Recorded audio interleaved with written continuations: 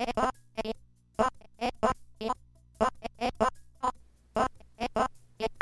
listening to the Art Problems Podcast, episode 31. I'm your host, Paddy Johnson. This is the podcast where we talk about how to get more shows, grants, and residencies. And today on the podcast, we're going to talk about the rising cost of being an artist. And I have the artist William Powhida here with me today to discuss this topic. Hi, good to see you, Paddy. Good to see you too. So we have a number of things on the docket today in terms of what constitutes the rising cost of being an artist. I think probably the most obvious one, or the one that many of us are familiar with if we have been following the art news, is the rising cost of admission fees at museums. But MoMA announced that it would be raising its admission cost to $30, and it is now in line with all of the other museums that have raised their prices. What are your thoughts on this? Well, my first thought about it was a Threads post. In it, I just posted shitty distinction to join a club of $30, admission fees with the other museums. And as a thread post, it got a lot of responses and certainly a lot of likes, because I think people are not happy with this idea that museums are continuing to kind of raise their prices, even while attendance has been down at the museums. So instead of trying to make the museums more accessible, they're trying to recover the cost by just raising the ticket fees, which for me is a little bit counterintuitive. And I followed up this post with just a reminder that the New York Times had just recently published, a list of all the salaries and benefits that the gallery directors receive. So, these kind of very large sums of money being paid to directors whose main job at these institutions is to raise money from wealthy philanthropists and donors so that, they can keep the museums running. And I know museums are expensive to run, but, does somebody really need to be paid $2 million and be given a free apartment and luxury housing next to the museum? This is Glenn Lowry from Glenn Lowry, MoMA right? Museum. Yeah. So, I am not a fan of the increased cost to attend, these museums. And I'm thinking about families. I'm thinking about people that may not have a lot of disposable income to spend to take their kids, to a museum. And I'm not thrilled with this development. I think, there needs to be some way of thinking about maybe a kind of progressive pricing model for museum entrance fees that takes into account people have different income levels. So yeah, my first reaction is I don't like this development. Yeah, I do think that it makes museums less accessible for everyone. I think for artists who need to go to museums professionally, this is a rising cost. However, you can register with these museums in New York as an artist and get, is it free admission or reduced? A reduced admission. So like MoMA, you can get an artist membership. And I don't know if it's like $70 a year, but if you bring a press release and say, I'm an artist, you can get discounted access to the museum. Certainly, if you're a faculty member, some institutions in New York City, you can get sort of free admission. I mean, it is, part of our job, I think, is to kind of offer some solutions here. So if you are visiting New York and you know somebody who lives here and teaches at an institution, see if somebody can get you in for free. Or if you know somebody who's already a member of MoMA, see if you can get a guest pass or use their membership card. I think raising the admission fees is going to make artists think a little bit more creatively about how they can get in a little bit more cheaply. Right. I mean, what do you think about the argument that the cost of basically doing anything has gone up, and so museums need to increase their prices because of that? There's inflation piled on the reality that just, I think, pretty much everything costs more now. I don't know how to say this, but like there's a certain amount of inevitability that has accompanied this news. It feels like this was just going to happen. And I don't like that feeling because I don't think it is inevitable, but it feels that way. Well, I think it's an argument. The reason why I pointed out the director's salaries is that sort of like in the broader labor movement with the UAW strikes, Robert Reich has been posting the ratios of the CEO pay to the worker pay, which in some cases, is like 65 to 1, where you have CEOs making $29 million. These companies are making record profits, and yet they're still saying we need to kind of raise prices, or we can't meet the workers' demands because it's going to affect our profitability and shareholders will be unhappy. I'm not saying it's an exact equivalent with museums, but we can see that like museum directors make a lot of money. I'm also fairly sure that the admission fees for most museums is a relatively small part of their like operating income. It I feel like is. I feel like there was a time where we were really advocating and pushing for free admission to museums and that there would be ways to make it up.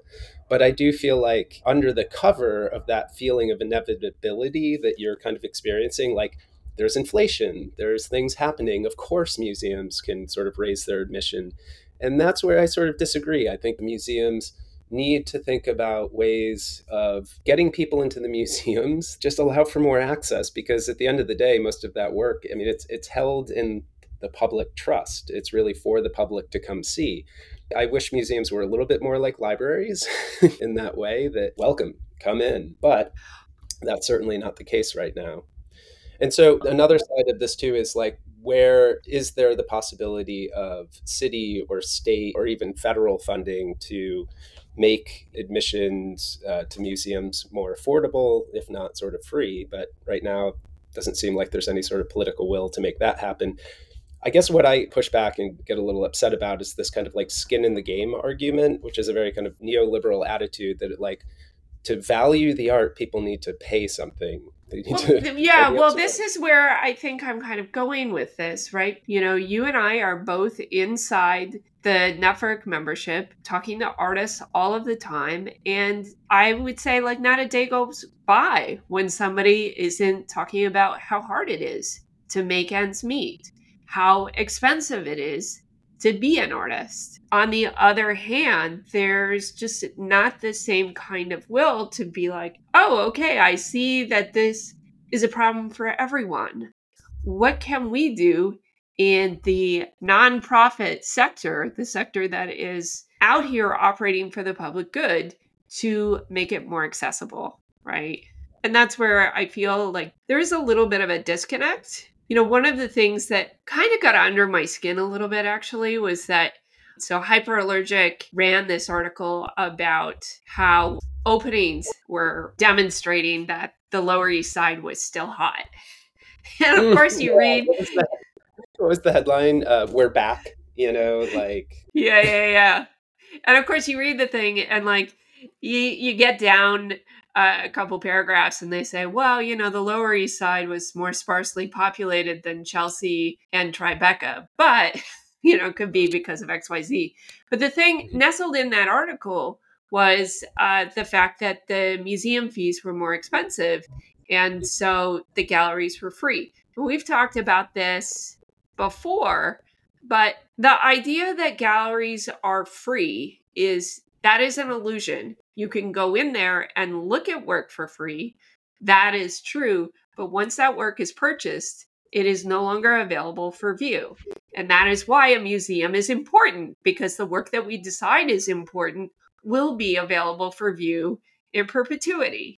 And that is what we are losing. It's not an equal trade off. we're basically saying that like if you really are interested in art, you need to kind of like put your money where your mouth is. And that's it's like going to the library and then saying, on top of the taxes I'm paying towards this library, I'm going to start paying to rent this book. And then suddenly, we're talking about Netflix and rental models as opposed to free access to culture. And Yeah. knowledge and Hmm. yeah. So it seems like tied to this conversation is this fees for entrance, is this idea that we at least are privileging that like shared information, building shared knowledge is really important, Oh, and making absolutely. that available.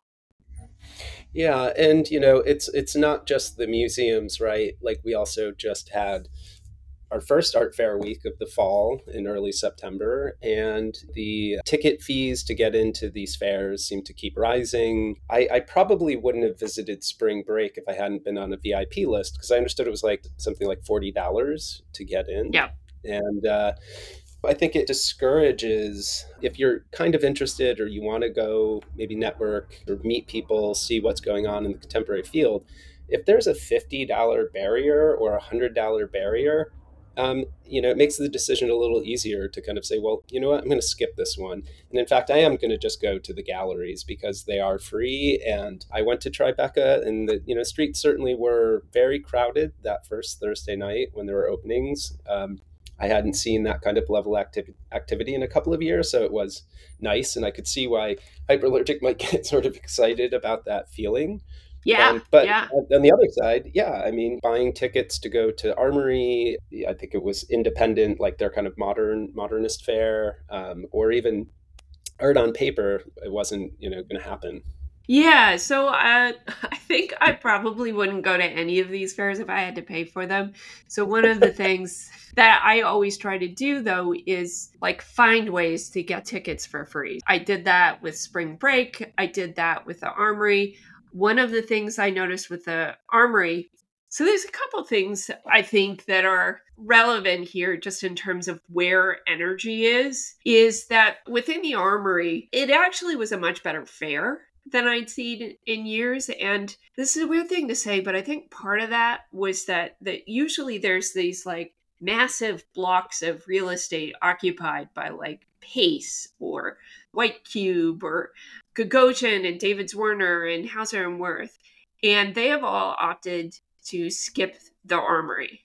And I don't know the individual reasons that they're doing that, but I might speculate that they're in New York already, and these places are now enough of a draw on their own that they don't need the fair. They still do free, so I don't know how far that theory really goes, but they may not need more than one fair at least, right? It had been tradition that collectors didn't really come back till like October-ish. I feel like they're coming back a little bit earlier because they just have so much money to spend or something. But the upshot of this at the Armory was really buzzy there. There was a lot of fun art there. There was I had a really good time. I met a lot of people. That's why I go to these fairs. It's mostly to be able to connect with people. And it just felt different than say Spring Break, where I felt like the energy was kind of subdued. There were no more lines around the block the way there used to be for the post office. So I think that energy has mostly shifted, I would say, probably primarily to the openings that you went to in Tribeca, where it just feels like a huge scene. And, the Armory has picked up a little bit too. But we'll Well, see. Like we were saying, it costs a lot of money to go to the Armory. And I had a lot of things going on that week. My sister was in town. Like I was going to go to the Armory and take her with me. And then I realized that I couldn't do that without spending hundreds of dollars. yeah. I was curious, I didn't go to Armory, read Martha Schwediner, sort of covered like the 10 best booths in her opinion. And there wasn't a lot of things that jumped out as being sort of very surprising. It was sort of like artists that I was fairly familiar with. But were there any particular booths that sort of jumped out that made it sort of fun? I mean, it looked like Jean Shin had a really kind of interesting, engaging, sculptural installation. But yeah, was there anything beyond the atmosphere that sort of made it feel like Armory had lightened up or something? Well, I had this weird experience. This was a standout in a kind of negative way, but there was somebody at, I think it was called, the artist name is Goshka Makuja at Hmm. Vistamar, and another artist named Laurent Grasso at Sean Kelly. And the thing that I noticed with like both those artists was that they had produced very conservative work. There were landscapes in the style of, in one case, Renoir, and in another, Monet. And What? I know. And I thought that was really funny that this was something that was that was I don't know if it was a trend exactly, because I was like, if I just need one more of these and then it'll be a trend. I can call it a trend, but I only saw the two, and they were like right nearby each other, so you couldn't miss them. Friedrich Oh. Fraser had paintings by Maria Calandra. These were like these sort of luscious landscape with flowers that were just beautiful and kind of perfect art fair types of work. And there was also some sculptures by Bo Dick, a Canadian artist. And these were like sort of totems and things like that they had, like they were indigenous works, and they stood out to me as being, I mean, both beautiful and sort of weird things to see at an art fair. My favorite work was that Invisible Dog. This artist's name was Stephen Morrison, and he had a booth full of dogs dressed in like suits, and there was one dog taking a dealer pose with a cell phone. I have to tell you, maybe like 3 or 4 times I did a double take, because like the pose was so perfect. It was like the exact dealer pose that that you would see somebody in the booth. And I was like, who's this guy with the dog head?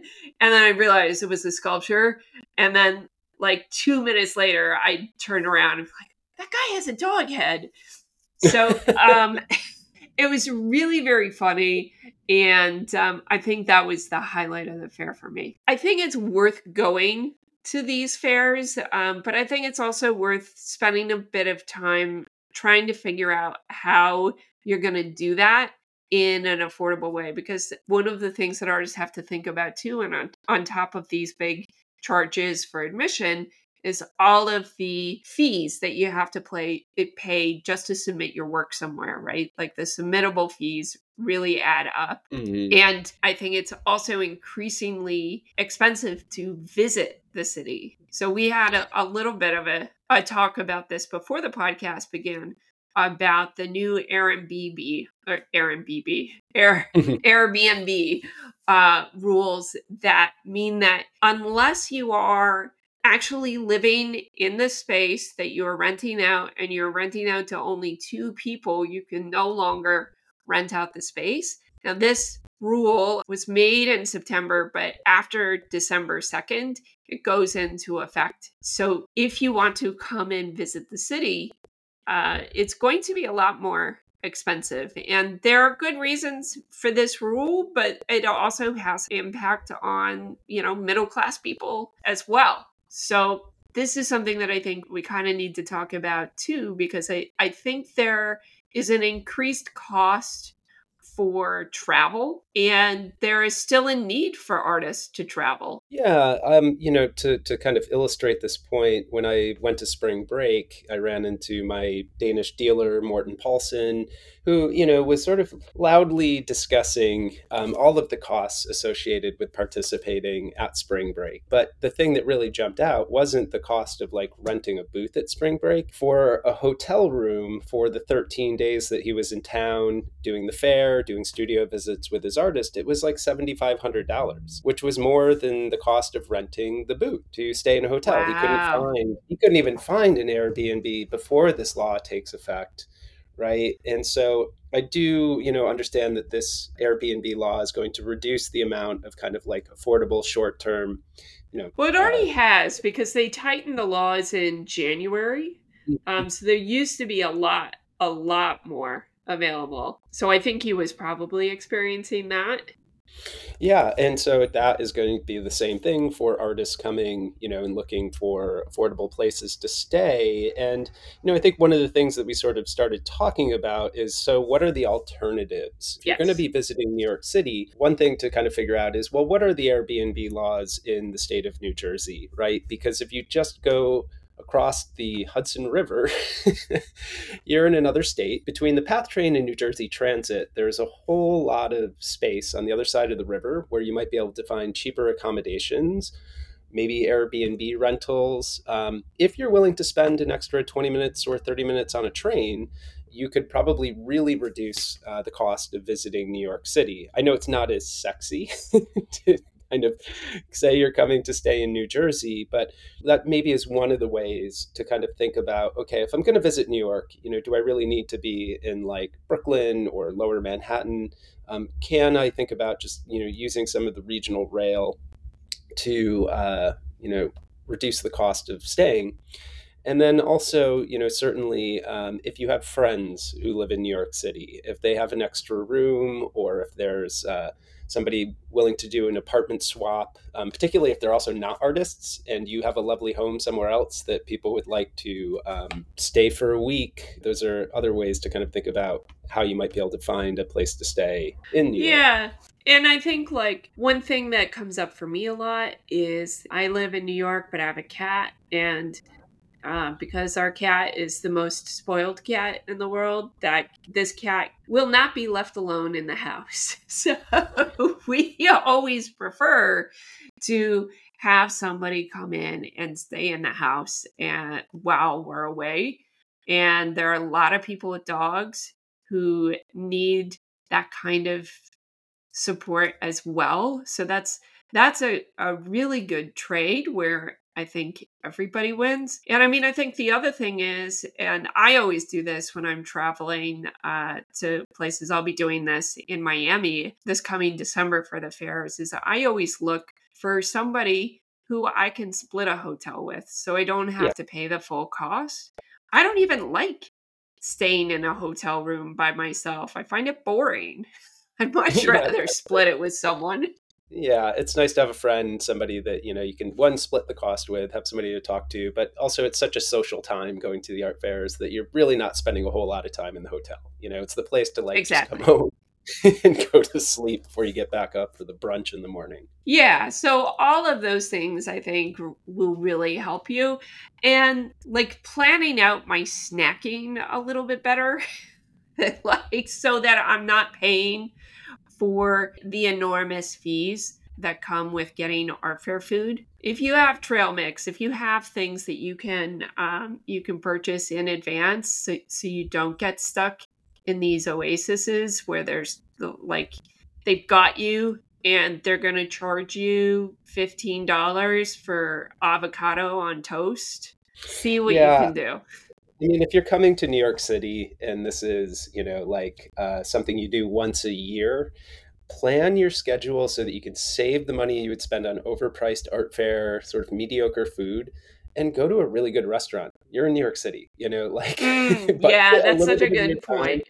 Yeah, bring some trail mix to the art fair and then go to dinner. Shave off a half an hour of looking at artwork and yeah, get out and go to a really good restaurant. I mean, it's you're in New York.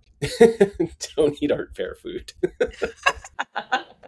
That may be some of the best advice we've given today. So we have the prices of the museums going up. We've covered the prices of the art fairs going up. We've covered the freeness and the not freeness of galleries. And we've covered the increased cost of traveling for artists and what you can do to mitigate some of that cost. Are there any other costs that we have missed or solutions to some of those costs?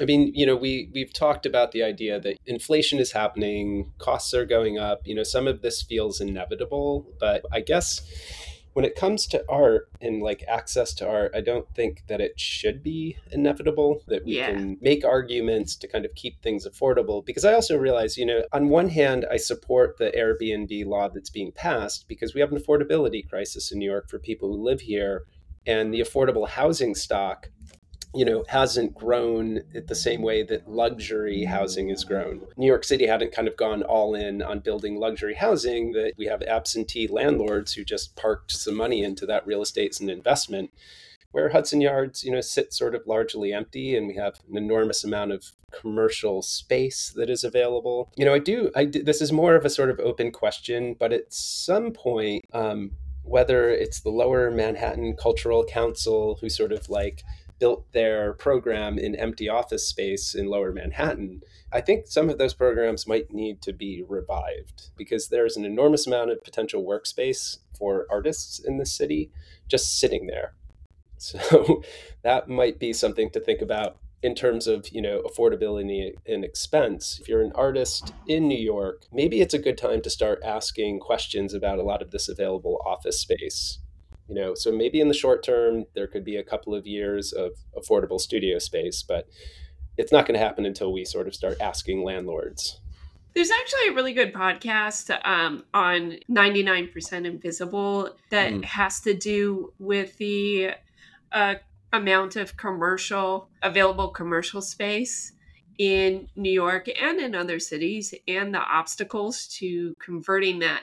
Now, in this case, they were talking about converting that to residential to help deal with the, affordability crisis and the housing crisis here. And the upshot of that particular podcast was that there's actually a lot of hurdles to doing that. And in the 90s, a lot of that work was actually done. So a lot of these buildings that are particularly well suited for these types of projects, which are buildings that were built before air conditioning was widely used. So they have more windows and partitions and things like that. Those have already been converted. In terms of artist space, that seems like something that could be explored a little bit more, especially because it's not a problem unique to New York. Like all cities across the country are experiencing these same problems, and the solutions are going to be slightly different, but hopefully they are things that we can kind of work together and collaborate with each other and with other quote unquote stakeholders, to use a business term, to try and come up with some solutions. And I do want to give a kind of hat tip here to Network, because the reason we exist is to kind of pool our resources and make it easier for artists to connect with each other. And if they want to travel someplace, like, they will have friends and resources to make it more affordable. That's one of the reasons we exist. Yeah, I think so. There's certainly a longer conversation on affordability in museums at some point, but I think we've talked a little bit about some ways that people might be able to try to find memberships and discount codes, get artist memberships, get people in for free when they come in to visit if you have a membership already. All right. Well, thanks so much, William, for joining me again on the podcast. And everyone else, I will see you next week. Thank you for listening. If you like the show, please leave a review and share it with a friend. It really helps get that valuable information out to more artists just like you. You can find all of the names and the links that we reference in this conversation at workshop.art/podcast.